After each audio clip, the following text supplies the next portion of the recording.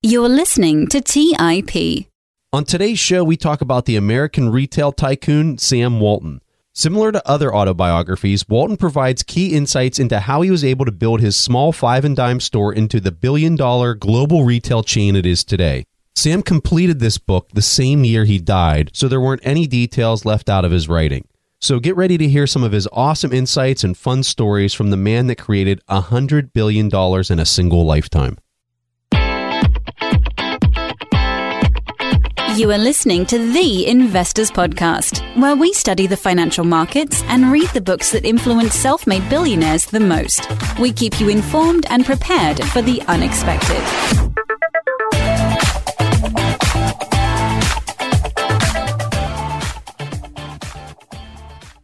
All right, so like we said in the introduction, we're going to be covering Sam Walton's book, Made in America. This was a really good read. We were waiting a long time for this to come out because it wasn't on audio books on Audible. And recently, I just saw it pop up there within like the last month. And so Stig and I took a look at it and we said, hey, it's finally available. Let's go ahead and do this. So Stig, I'm assuming you enjoyed this one. This was a very good read, right? Oh, yeah. I thoroughly enjoyed it. And I guess especially in these days and times where everything is about high tech and AI, blockchain and what's not, it was just nice to read like an old-fashioned book about how to become the richest man in America and in retail, being a merchant. What's not to like about that? So I think we really needed this book, Preston. You know, I had heard that Jeff Bezos had read this book before or while he was founding Amazon, and this was very influential for him to read this book. So I always wanted to get my hands on it and go through it, but I'm excited we were able to do it. So the layout of the book is really simple. It's really just kind of chronological order of when he started as a young 20-year-old something kid and clear up to the day. And at the very end of the book, it gets a little sentimental because he's writing this kind of on his deathbed.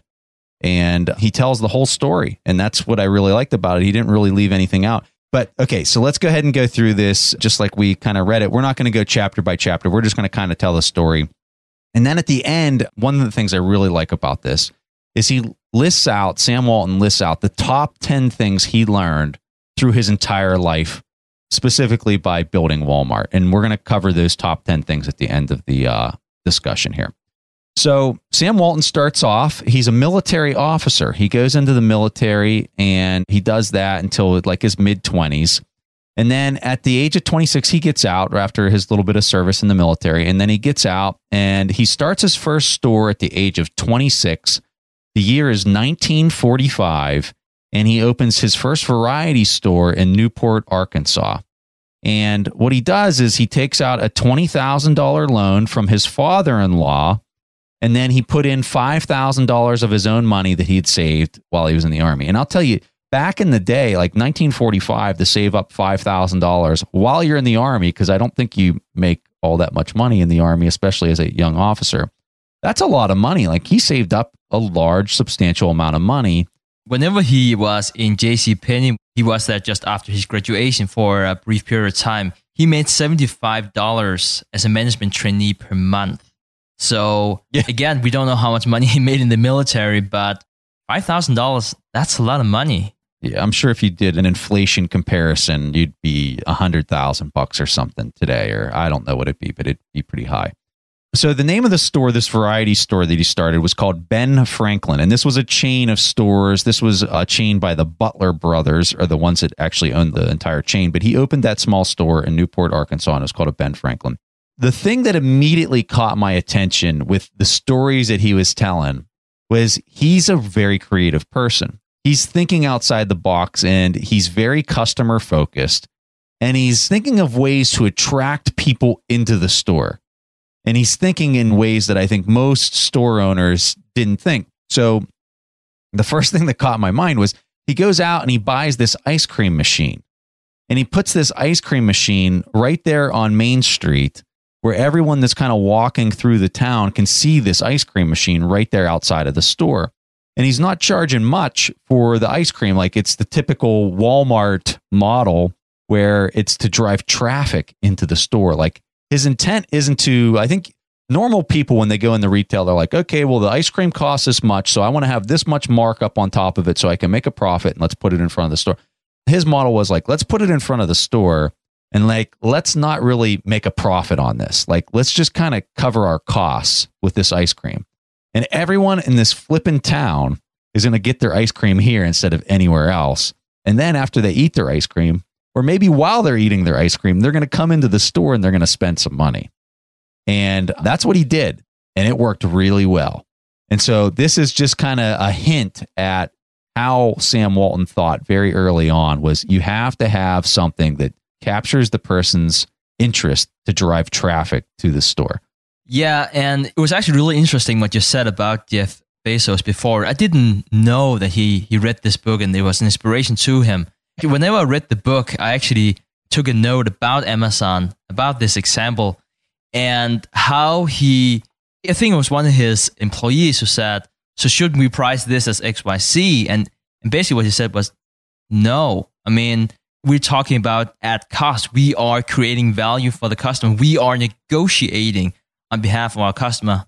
And if we can get a merchandise cheaper, that should automatically be reflected. And it really reminds me in terms of the book we read, The Everything Store by Brad Stone, about Amazon, how Jeff Bezos talked about this. And this famous example where he got a lot of critique of not only showing positive reviews of the products, because after wasn't this about, selling more products? And he said, no, that's such a short-term way of thinking. It's all about customer focus. Really focus on the customer, how to add value for the customer. As long as you do that first, the rest will basically follow. And that's, I guess, also what you're getting at here, Preston, with, you might not really be making money out of this, but at least they're in the store. They feel that they're well treated. And then he can put a markup on whatever he had in that store. I think this is the thing that a lot of people miss with the compounding impacts of like that decision with the ice cream machine. Is now when a person in that town goes to his store, to his Ben Franklin store, and they just bought ice cream and they enjoyed their ice cream and it was cheaper than anywhere else they can buy it by a fairly large margin, they're building this goodwill with the customer. Like they're going to then go tell their family, they're going to go tell their friends, like, did you know I went down to that Ben Franklin and got ice cream at this price? Isn't that incredible? Like, that's just awesome. That's so incredible that they're only charging that price. Right? Like that message is going to spread like wildfire through that town. And then the branding that's associated with a simple ice cream is now wearing off onto the Ben Franklin store that's right behind it. And people now have a favorable opinion of the store, regardless of the price of whatever that's in there. It's almost like the book that we did, The Power of Moments. Like these people are having this moment in front of the store where they're enjoying their ice cream with their families or their friends. And it's just leaving this favorable brand of that whole experience. I think a lot of business owners underestimate how powerful little things like that are. And so like, obviously Sam Walton understood the power of this. And so this was something that he was always looking at ways to do these things. So the other thing that was really big early on, I think, was he was just emphatic about getting the best price for his product so that he could deliver the best product to the customer. He was, like Stig said, just totally obsessed with the customer experience and the customers getting the lowest prices possible. So he went off just really hustling and cutting out as many middlemen as he could for the products that he was buying. And if he could cut out a middleman to buy underwear and put it in the store, he would drive miles away. He would drive up to New York City to buy things, and then he would drive back to put these things in his store just so he could mark it down a couple pennies. And that obviously had a big impact because now all of his competitors in the town couldn't match his price, or at least not match his price and make a profit. So this is the stat that I think is just amazing. This first store that he opened, this Ben Franklin store, he started off with $80,000 in sales. And within 3 years, he bumped that up to $225,000 just in 3 years, just because of what he was doing. And I mean, he had competition in the town. I forget the name of the store that was across from his. The funny thing is that Sam Walton spent all his time, it almost sounds like whenever you read the book, with John Dunham, the owner of the store, and just learning. He was just out there figuring out like how they were placing the goods, how he was speaking to customers, because he could see that he was a lot more successful than Sam was. So why wouldn't he just learn from the best game in town? And of course, that ended up being Sam in the end. So this is a great story that he started off with this First Variety store. But in the end, he actually got kind of bamboozled with this. The landlord of the property that he was renting, the space that he was renting, was PK Homes. And he was taking 5% of the sales for rent. And Sam didn't know it at the time, but, and I didn't know this until I actually read this because I've never been in the retail side of things. But I guess 5% of sales for your rent is extremely high, and the number should be lower, like 3 or 2% or something like that. Well, he went to renew his lease with PK Homes, and Holmes obviously saw the change in the store that Sam had done, and he saw that the revenues had quadrupled from where he was at. And he declined to renew his lease at like any cost, like no matter what, he was not going to renew his lease. And so Sam was obviously bent. And just a little bit of a backstory on this. Evidently, PK Homes was trying to give the store and the location to his son, so his son could basically take over what Sam had done. So Sam kind of left in a bad situation. And then he realized how important it is that he owned a lease that was longer than a couple years. So long story short, he went out there, he started looking for other locations. He went to Bentonville, Arkansas to start another store. And this time he started a 5 and Dime. The first year, his sales were $72,000. The next year after that, it was 105, then 140, then 175. And as you can see, when he moved to Bentonville, he pretty much did the exact same thing all over again. The only difference was he got a 100-year lease with his new landlord. A little bit of a backstory on Sam's brother. So Sam has a brother. His name is Bud. And Bud was also in the military, and he was a pilot. And so as Sam continued to grow this store, he started venturing off and, opened another store, and he opened another store. These were just convenience stores. They were variety stores in the area.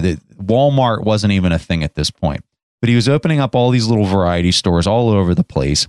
And so then him and his brother, Bud, who was a pilot, they started getting in the aircraft and flying around, and they were scouting out properties through the air to find the highly trafficked towns and areas that they thought a store would do really well.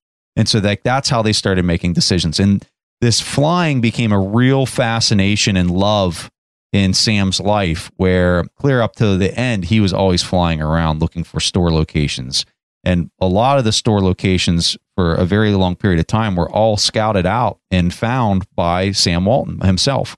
Let's take a quick break and hear from today's sponsors. Don't just ride the index, seek to outperform it with Fidelity Active ETFs. Learn more at fidelity.com/active ETFs. Before investing in any exchange-traded fund, you should consider its investment objectives, risks, charges, and expenses. Contact Fidelity for a prospectus, an offering circular, or if available, a summary prospectus containing this information. Read it carefully. While active ETFs offer the potential to outperform an index, these products may more significantly trail an index as compared with passive ETFs. Fidelity Brokerage Services, LLC, member NYSE, SIPC.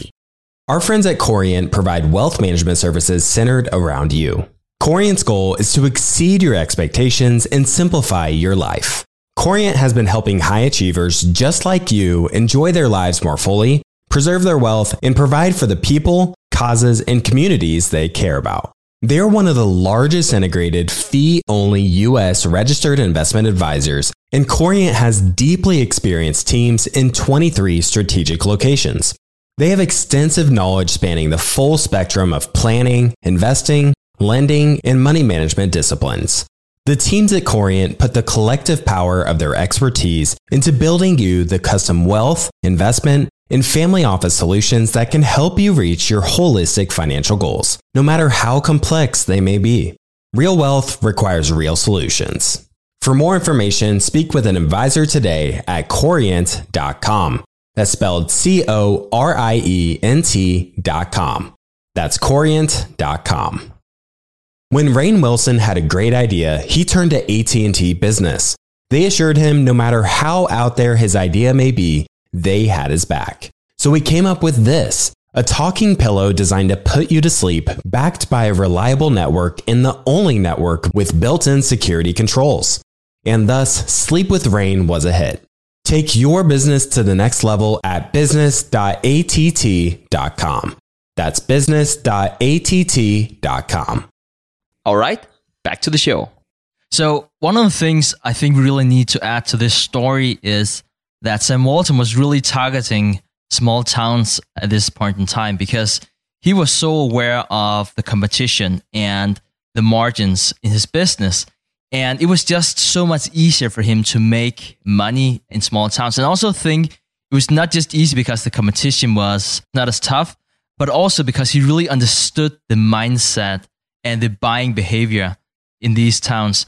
One thing he pointed out where he really disrupted the industry, that was in terms of price that we just talked about before. And I can understand if a lot of people are saying, well, I don't think necessarily Walmart is so much cheaper than some of the competitors, call it Costco or Target or whatever it is. But back then, it was a very, very different ball game. The middlemen that everybody used, especially in small towns, they charged 15%. So that was just 15% was just really just the markup that you would put on top of that, and then another markup in terms of making money off the customer. And you still could compete with department stores like easily. But he didn't care about that. For him, it was not a question about being 2% cheaper, 3% cheaper that he could probably do.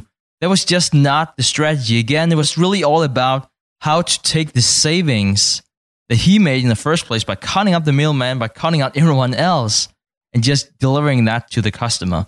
That was kind of how he grew up till he had 400, 500 stores. So the first Walmart was established in 1962, and Sam was 43 years old at this point. So when he first started his first store, he was 26, and he went all those years before actually starting his very first Walmart. And the model that he was really using was the Mayer grocery store and the discount stores. He was kind of smushing that together, and that was his first store. And it was obviously very big compared to anything that was out there as far as size goes and square footage. And the thing that I took away from Sam, and this is kind of the Monish Pabrai way of doing things, is he's a total cloner. Like, he comes up with a lot of original ideas, but it talked about in the book how whenever he would travel to Europe, he'd travel anywhere, his wife would have to fight him out of retail stores. Like, he would go into retail stores and he'd have the little recording device, and he would be talking into the recording device with all of his notes and everything that he was capturing on how they were selling certain products, why they had them positioned at this certain spot in the store. And then he would take all those ideas back to his Walmart and incorporate them. So he was a continuous self-learner and always was trying to figure out a way to do something better by admiring other people and the way that they were doing things inside of their stores. And I think that that's a really important point, that even though, I mean, you think about where he was at in this point in his life, I think it just goes to show you, even though you're on top of your game and you're crushing the competition, he was always on the lookout of like, somebody can beat me and somebody can do something a better way. So how can I capture that and then incorporate it into my business? Yeah, one thing that just came back over and over again was how much debt he took on.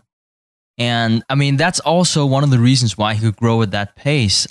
It's interesting to consider how much money he made early on with the first stores. And for him, it was just not enough. I mean, he kept on growing and growing. I think there was even this point in time, I can't remember how many stores they had, but like they could definitely have a very, very comfortable lifestyle from that point. And his wife talks about how he still took up, he had debt up to his eyeballs. If something were to default, they would lose their home. I mean, he mentions that, and there was definitely also something that took its toll on him from time to time, but he was just very matter-of-factly. That was just the way it was supposed to be. He was definitely not the diversifying portfolio kind of guy. He went all in for Walmart, and I can't help but think that faith in the concept in Walmart was something that trickled down to everyone in the organization.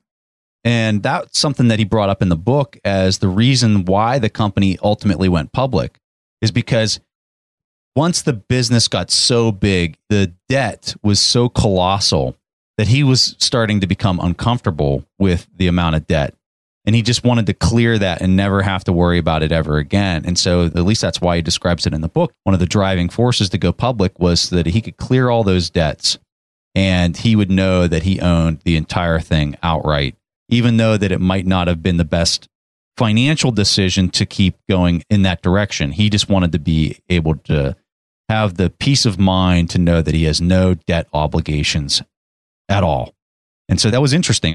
I found that kind of surprising that was one of the driving forces behind it. But, once he put it in that context, it made total sense, especially when you consider the size and I'm sure the leverage that he had used to get to the point that he was at.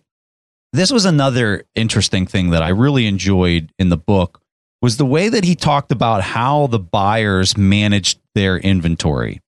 And he provided an example in the book where he said, we've got 2 stores in Panama City, Florida.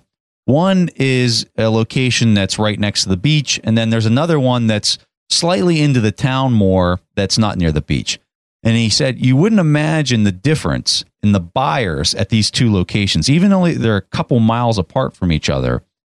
One location is trying to sell lawn chairs and all the beach items for all the tourists that are in town. And the other location is for all the locals. And so they're not buying those same types of items. And he said, if we just had a buyer at a regional level supplying the products to these stores, they would obviously probably not have the right product mix in these stores.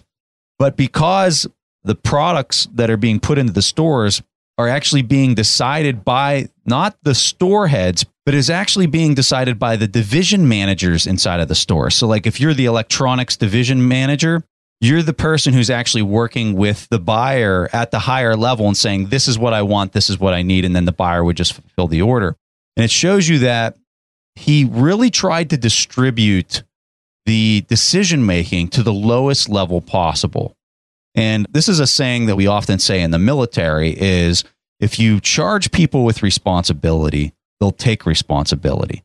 And so you look at Sam, he had this military upbringing, this military officer upbringing, where you really place a lot of trust in your lower subordinates in order for them to accomplish certain missions. And like when he designed his store and he's telling these division heads inside of the store, you're the person who's in charge of the product mix.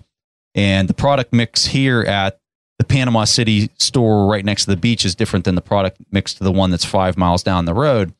That's really powerful. And I think it shows you how successful that is. And then as those items would sell, each store had the ability to kind of say, hey, this is our product we're really trying to push for this quarter. If one of those stores did well and they were able to push a certain product and have very good margins or whatever on that product, they would then take that information and distribute it to all the stores to let them decide or even test and try that same product mix to see if they could have the same kind of success. So the loop that they had in this process to distribute the decision-making way down to the lowest level and then share the outcomes of all those miniature tests at all the different store locations, I think was a really profound point. And I think it just shows you how dynamic they were, even though they became a very large organization. And you would think that they wouldn't be operating very efficiently in the way that they'd be managing that, but it seemed like they did a pretty strong job with that. Yeah, he has this great saying, think small. That's the only way you can become a big company. And I think that really sums up what you're saying here, Preston. So the thing that it immediately reminds me of is Jim Collins' book, Good to Great, where he's talking about you've got to focus on the small, simple protocols. You got to think very small, and you got to become an absolute expert at that small task so that no one can beat you at it. And then you just need to replicate it over and over and over again. And so like this is a perfect example of exactly what I think Jim Collins is talking about in his book. So something that I found interesting or funny was in the 1980s, Sam became the wealthiest person in America. You know, he was basically like your Jeff Bezos of today. And even though he was this wealthy superstar and he'd been building this business from nothing to what it was back then, he was not comfortable with, I think, a lot of the stardom. And I know his wife definitely wasn't, because he brought that up in the book numerous times. And it was just, I guess the irony of all of it is he's building this massive thing and he's starting to get a lot of recognition for it. And he does not want the recognition at all. And I found that just interesting. You know, perhaps that's one of the reasons why he became the richest man in America, was because he was thinking small. He didn't think about becoming the richest. That was not his focus at all. And he has this short story where he talks about how focused the press was on him driving around in a pickup truck. And he said, why is that a big issue? I mean, how else would I drive around my 2 dogs? I mean, I can't do that in a Rolls Royce, so why would I buy one? I kind of like that story. All right, so let's talk about the top 10 lessons that Sam writes about at the end of the book. And I liked how he frames this because at the end of the book, he gets pretty personal. And he's saying, my health is not good. I want to talk about what it is that I learned. There's so much that I learned, but if I had to narrow it down to 10 things, this is what the 10 things would be. So the first thing he said was commit to your business. Believe in it more than anybody else out there, because if you don't, you're never going to be able to, see it through. The next one that he had was share your profits with all your associates and treat them as partners. This was a very big theme in the book. In fact, I think there was a couple times where he said that was like the single most important thing that I think he ever did to grow the business to the level that he did, was to give up a lot of equity of the business to the people that worked for him, because that incentivized them to the point where everybody was on this machine. Everybody was moving in the same direction. And once you incentivize people, when you got them all kind of pointed in the same direction, the force behind that was almost impossible to steer in a different direction. And I think that's very hard for a lot of people to do, especially if they own all the equity of their business, is to start giving away some of that to some of their employees and people that are very instrumental in driving that thing, that business, in the direction that they're going. And Sam Walton was a firm believer that if you don't do that, you're not going to be able to build something like he did. So the next one kind of goes, this is the third point, it kind of goes hand in hand with the second one. He says, motivate your partners. Money and ownership alone aren't enough. If things get stale, have people switch jobs, keep things interesting. And I think what he's saying is you just don't have to motivate them with money. You can motivate them by doing things that are fun. Like one of the examples in the book was he lost a bet with one of his top executives. And whenever they were on Wall Street ringing the bell, he had to dress up in a hula skirt because he lost the bet. And so there he is, like with all these pictures and press, and he's wearing like a hula skirt and dressed up like he's in Hawaii. And like people were like, what in the world is this? And he's like, oh, I lost the bet. And so like they had fun. Him and his executive staff, like they wanted it to be an environment that people wanted to go work at. And I think that that's a form of motivation in itself that's beyond the whole equity piece and monetary piece that often gets forgotten about as far as an instrumental piece that made them successful. And by the way, that bet was whether or not Walmart could sustain a 6% profit margin, which is kind of outrageous in terms of if you consider what Walmart is doing. So I'm pretty sure it was the best dance he ever had in a hula shirt. I don't think he was so sad about it, really. But really doing the unexpected and make Walmart a fun place to work, that was really important to him. And he talks about how all store managers had the authority to basically do whatever they wanted to do in terms of drawing people into the store. Like they didn't need to ask for permission. And he came up with one example. It's probably not the most successful example, but it was one example where it was something like, if you can find the TV set somewhere in the Walmart store, you will get it for free. And it turned out to be like people were more or less beating each other up. I think one even in the hospital or finding that TV set. But he created a lot of publicity and a lot of buzz around Walmart. And he talks about how he didn't really spend a lot of money on his marketing budget.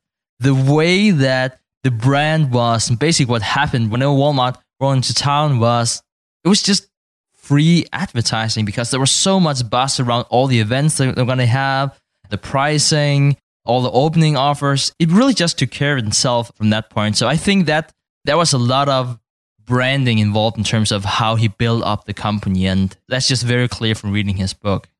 Let's take a quick break and hear from today's sponsors. If you're looking for the right franchise concept at the right time, an iFlex Stretch Studio franchise is the business for you. iFlex is the newest franchise concept from the founders of The Joint Chiropractic. With over 200 licenses already awarded to our regional developers, there's never been a better time to own an iFlex franchise in your market. An iFlex Stretch Studio franchise offers its clients the best in professional assisted stretching for one affordable price in one beautiful location. Even the Mayo Clinic says stretching can increase flexibility and improve your joints' range of motion, helping you move more freely. Prime regional developer opportunities and franchise locations are going fast. Don't miss this opportunity to get into this rapidly growing health and wellness business from the founders of The Joint Chiropractic. Find out more today. Call 888-994-3400 3539 or visit iflexpodcast.com. Call right now, 888-994-3539 or visit iflexpodcast.com. Kyle, you're connected with a ton of different investors and portfolio managers, and you're just really in the know on a lot of these things. How do you keep up with all the day-to-day headlines for your portfolio companies? Yeah, so I used to have a ton of issues with this, and that was until I started using Yahoo Finance. Really? What's so great about it? So Yahoo Finance is awesome. I have my whole portfolio entered, and I can easily see all the top headlines to keep up with the recent news. And each day you get an overview of the major global events that might be moving the market. So I'm ready to easily pounce on any opportunities that come my way. What else can you do on Yahoo Finance's platform? They also have a number of cool features, including a tool that lets you link all of your investment accounts, analyst ratings, and independent research, as well as the ability to create customized charts. Well, now I know that the audience is really going to love this one. And I actually see they have 90 million monthly active users. For comprehensive financial news and analysis, visit the brand behind every great investor, yahoofinance.com. The number one financial destination, yahoofinance.com. As many of you know, I love studying businesses and networking with business owners. The more I've studied businesses, the more I've realized that starting and scaling your business is easier than ever because of companies like Shopify. Did you know that Shopify powers 10% of all e-commerce in the US? Shopify is the global force behind Allbirds, Rothy's, and Brooklinen, and millions of other entrepreneurs of every size across 175 countries. Shopify is the global commerce platform that helps you sell at every stage of your business. From their all-in-one e-commerce platform to their in-person POS system. Wherever and whatever you're selling, Shopify's got you covered. Shopify even helps you turn browsers into buyers with the internet's best converting checkout, up to 36% better compared to other leading commerce platforms. What I personally love about Shopify is that it's the turnkey solution to kickstart and grow your business, and they are totally committed to giving you the necessary tools to succeed as a business owner. Plus, they have an award-winning customer support team there to help you every step of the way. Because businesses that grow with Shopify. Sign up for a $1 per month trial period at shopify.com/WSB. That's all lowercase. Go to shopify.com/WSB now to grow your business no matter what stage you're in. That's shopify.com/WSB. All right, back to the show. So the fourth point that he brought up was communicate everything you possibly can to your partners. He talked about in the book the way that he went about this, and that they had like this network system kind of set up that they could transmit messages. Like he could get in front of a camera, transmit a message to the entire workforce through video. And this was a really important point. And I think that when you don't communicate effectively and as often as possible, it's almost like the blood that flows through your body. And it's almost like you get a clogged artery when you're unable to communicate effectively to all the different branches. And I think that it's important to note that communication is a two-way street here. So it's not just from the headquarters down, it's also from the employees up to him. And he talks about how important that relationship is and talking to people at the lowest level to really understand what's actually happening in the business.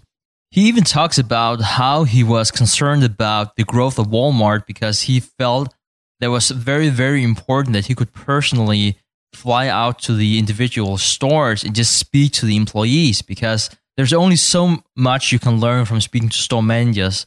To understand the store, to understand the customers, you really need to speak to the people working on the floor.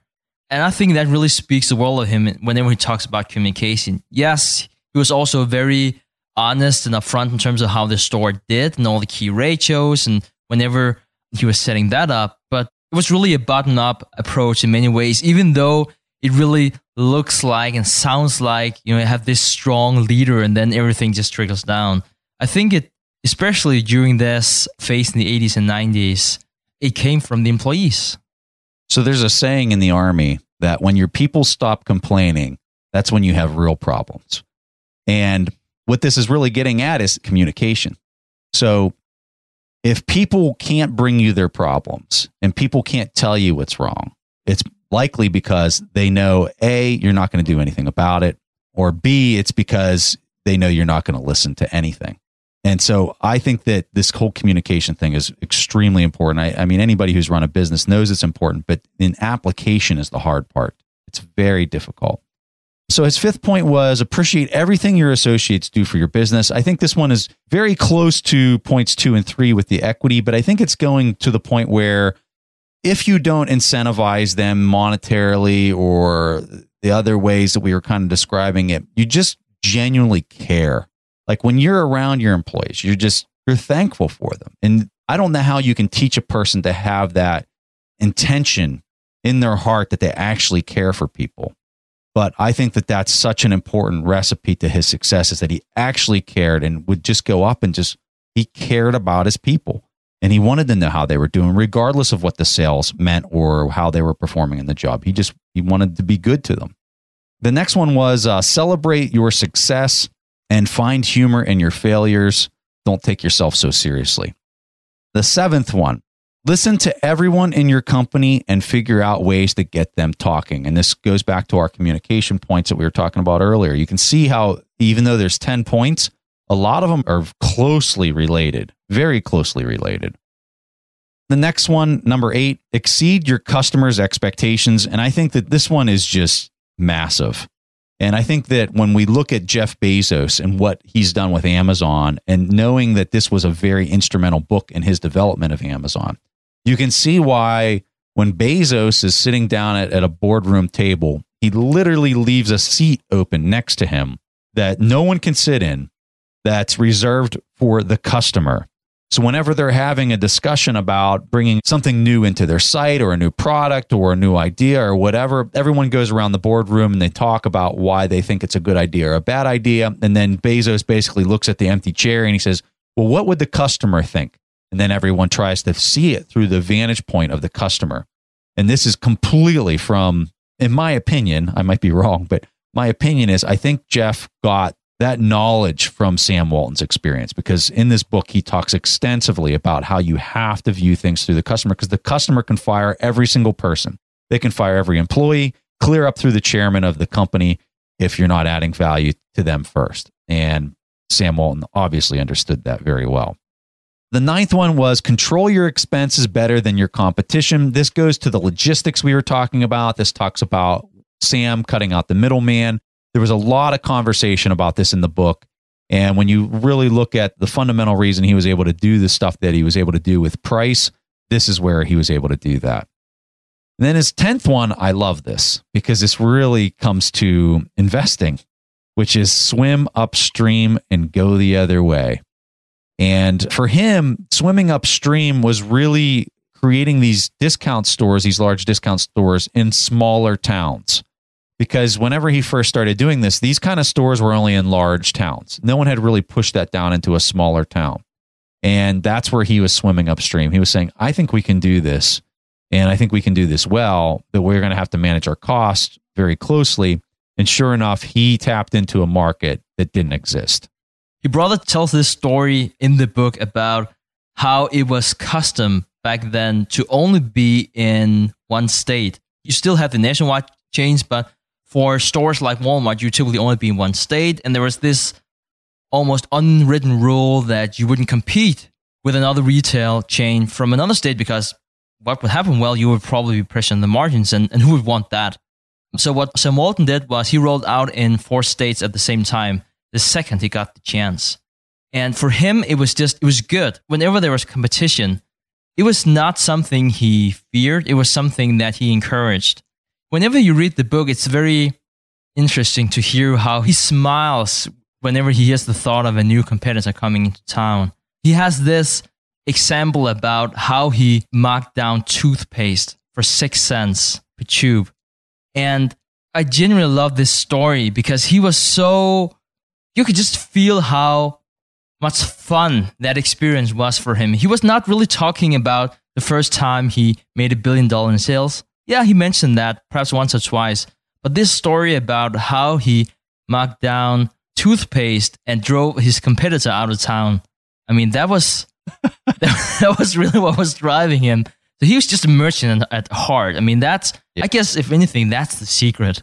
Yeah, I was surprised by this as well. When I'm reading, and you can see it just reeking off of the pages of like how excited he was about these random deals. Like, we sold these lawnmowers. We accidentally purchased too many lawnmowers, but we turned it into this challenge of selling all these lawnmowers. And like, you could tell in the reading how much he enjoyed that part of the business way more than him saying, oh, we had $1 billion in sales. It was all about selling individual products at random stores in America that, like, you got to read the book to really have an appreciation for how much passion he had behind these deals. It was unbelievable. The highest rank of whatever you want to call it that you can have in his book, that was being a merchant. There's this section in the book about how the company needed, I think he referred to them as college boys, something like that. It was definitely not the most flattering because he wasn't sure whether or not they would be up for the task of what it was all about, being a merchant. That was the highest you could ever go. So if you just had a college degree, so what? You haven't proven anything. If you can't bargain on behalf of the customer, if you can't create value for the customer face to face, what are you there for? Or if you can't create a big giant display that just drives traffic from out of state to come down and see it. Like, those are the kind of things that you could tell when he wrote the book. He's a merchant at heart. Like, he thinks as a store owner, like an individual store owner, and then it was just copy and paste across the whole country. But awesome read. This was a fascinating read. This was a fun read. It was very good. It definitely lived up to the expectations that I kind of had going into the book. One of the things that I found, if I was going to say one negative thing about this, it really goes back to a quote that Stig and I talked about on the show when we read Ray Dalio's book, which was, you can have anything, but you can't have everything. And when I think about Sam Walton, that quote really rings true. And what I mean by that is Sam wanted to have the biggest retail network on the planet. And guess what? He did that. He absolutely did that. So he had anything he wanted, which was that. But he didn't have everything, because you could tell, I think, for me, and maybe I read this wrong and other people might read it differently, but for me, I think whenever he was looking back and he was reminiscing on, what could I have done better in my life? He quickly breezes over like, yeah, I could have gone to more of my family functions. I could have done this better. But, I was just a merchant at heart. Like, this was in my DNA to do this. And I think he's kind of justifying at the end of his life, as he's writing this, he's justifying that all the decisions he made were the right ones. And maybe they were. I mean, who am I to judge anything? But I guess I look at it back to my own life. And if I missed some of my kids' special events in their lives, and I put my business or anything in front of that and made that more important than my family, I just don't know that at the end of my life, I could look back and say that I made all the right decisions. I think I might be a little suspect on some of that. And I think that you catch a glimpse of that at the end of the book. I don't know if Stig kind of read it the same way as I did. And then I'm flipping through, because I got a hard copy of this as well. And I'm flipping through and I'm looking at some of the pictures. And then one of the pictures in the book was a picture of Sam receiving a medal from the president at the very end of, this was very recent whenever he wrote the book, that he had received this medal from the president on all of his accomplishments with Walmart. And underneath of that was a caption that read, receiving a medal from George Bush, the happiest day of my life. And like, for me, when I read that, I was just like, how in the world is that your happiest day in your life? How is it not the marriage to your wife, or like the birth of your kids, or, something? I don't know. For me, there's no way any type of business achievement for myself would trump anything that's related to the two that I just mentioned. But in his book, it's clearly just, that's what it says. So I think it's important for people that hear these discussions, because we talk about all these billionaires on our show. And these people are extremely polarized in what they do. Every one of them. They're polarized in that they're building a monster enterprise, and to get there, they can have anything they want, but they can't have everything that they want. And I think that's so incredibly important for people to think about when they hear these stories. All right, so this is the point in the show where we take a question from the audience, and this question comes from Bennett. Hey, Preston and Stig, big fan of the show. Just wondering your guys' thoughts about owning Berkshire Hathaway once Warren and Charlie move on from the company. Do you think that they are the competitive advantage and that it'd be a good time to get out once they leave because most people can't keep up with their level of investment returns?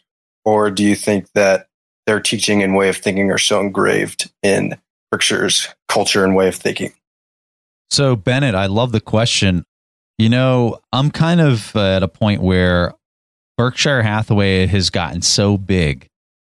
And when you think about their competitive advantage, it's really been kind of being in the right equities at the right time and kind of managing the portfolio. But I think when you get to be such a large company, to employ the capital in a manner that beats the market, I think becomes an incredibly difficult task. So when you look at Berkshire's performance over the last 15 years, it really hasn't outperformed the market by an incredibly large margin. It's been fairly consistent with like the S&P 500. I would suspect that that's going to persist. I think that for them to outperform the market in a major way is going to be very difficult for the new managers to do. And I think that the new managers are going to be extremely talented. Whether they're as talented as Warren and Charlie, I have no idea, but I think that they're going to be very talented people. I just think that they're fighting a fight with their hands tied behind their backs. You know, like that's a hard thing to do, even if you're really talented. And Warren and Charlie talk about this at the shareholders meeting. I think that they would never maybe come out and explicitly say it as the way that we just might have said it, but I think that they kind of see it that way. I mean, think about it, because their market cap within 10 years will be maybe $1 trillion, right? I mean, for where they're at now, it really depends on what happens on a macro sense, but if the company keeps growing, it's going to be very big. And so how do you employ that much capital and work deals that are severely undervalued? I guess I'm not convinced that that can be done easily. Just an example, one of Warren Buffett's famous investments, that's the one in American Express. And back then, he put in 40% of the portfolio that he had. He can't put 40% of his portfolio in something that's significantly undervalued today. I mean, that's simply impossible. And since he can't do that, no, he can't make the same kind of return. Bennett, I think you're right in the sense that Berkshire Hathaway has a competitive advantage having Warren Buffett and his brand, but it's probably not as significant as it has been. I mean, if you think of the deal that was made with Bank of America during the financial crisis, I'm pretty sure it's because of Warren Buffett's name and brand, if you like, that he could provide stability to the market. He could get the warrants in Bank of America for, I want to say, $7 each, and it's trading in like the mid-20s now. So yeah, that's $17 billion that he wouldn't have gotten otherwise, I guess, even with a new manager as talented as him, because he doesn't have the same track record. I think you will see less and less of like one-time deals like that in the time to come. I think the only way you're going to get the company to outperform the index is if, for whatever reason, the price is punished really badly because of news that would come out. Like a perfect example would be just recently. So Berkshire was down really hard recently because of the Wells Fargo news that came out with the Fed limiting their growth. And so Berkshire took a huge hit. But when you take a step back and you look at how much stock Wells Fargo makes up of the overall Berkshire portfolio, I think that the company was severely punished relative to the rest of the market in that price movement. So if you have opportunities to buy it because of news like that might come out, or the news might be something much worse with reference to Warren or Charlie, you might have an opportunity to buy the company at a much better price. And I think that the performance is still going to be there whether Charlie and Warren are there or not. So Bennett, thank you so much for asking your question. We want to give you a free course at our website, the TIP Academy, on our navigation tab. If people go there and they want to check out some of the different courses we have, we're going to give you the intrinsic value course that we have. This is a paid course, but we'll give it to you completely for free for your great question. If somebody else wants to ask their question on the show, go to asktheinvestors.com. You can record your question there. And if it gets played on the show, you get a free course. Also, talking about Berkshire Hathaway, we're having our TIP event at the Berkshire Hathaway shareholders meeting this year in May. It's May 5th. If you want to go, you need to put your stuff together now. You need to buy your plane tickets now, and you need to book your hotel now, because it starts filling up a lot as you get closer to the event, and it's harder to get the space to stay there. We don't charge anything for people to go to this with us. The only thing that'll cost you money is really your plane ticket out there, your hotel. And then we have a dinner Friday night. And I think it's $30 or something to go to the dinner so that we can pay for the food and pay for the space that we rent out. So we would love to have you guys go there. Going to the meeting is a lot easier than you think. You don't have to own a $300,000 A share to go to the meeting. You can just own a B share. Also, people that are going sometimes have extra credentials. So if you go on our forum, we have a link on our page there if you want to go to our forum and see if somebody else can get you credentials if you don't own a B share or whatever. We can help find a way for you to go. Don't think that that's a limiting factor. The limiting factor is just buying your plane ticket and getting a hotel out there. So come join us. This is so much fun. We do a pub crawl Saturday night. We go to the meeting. We see all this stuff. It is so much fun. You guys are going to have a blast. I guarantee you. And it's the ultimate networking event. So don't miss this thing. You're going to have a blast. We got information on the site. Just go to the site. You can find that. And if you go to tipberkshire.com, that address will take you straight to the page where you can sign up and learn more information about this. So that's tipberkshire.com. Check it out. We'd love to meet you in person and hang out with you. All right, guys. That was all that Preston and I had for this week's episode of The Investors Podcast. We see each other again next week. Thanks for listening to TIP. To access the show notes, courses, or forums, go to theinvestorspodcast.com. To get your questions played on the show, go to asktheinvestors.com and win a free subscription to any of our courses on TIP Academy. This show is for entertainment purposes only. Before making investment decisions, consult a professional. This show is copyrighted by the TIP Network. Written permission must be granted before syndication or rebroadcasting.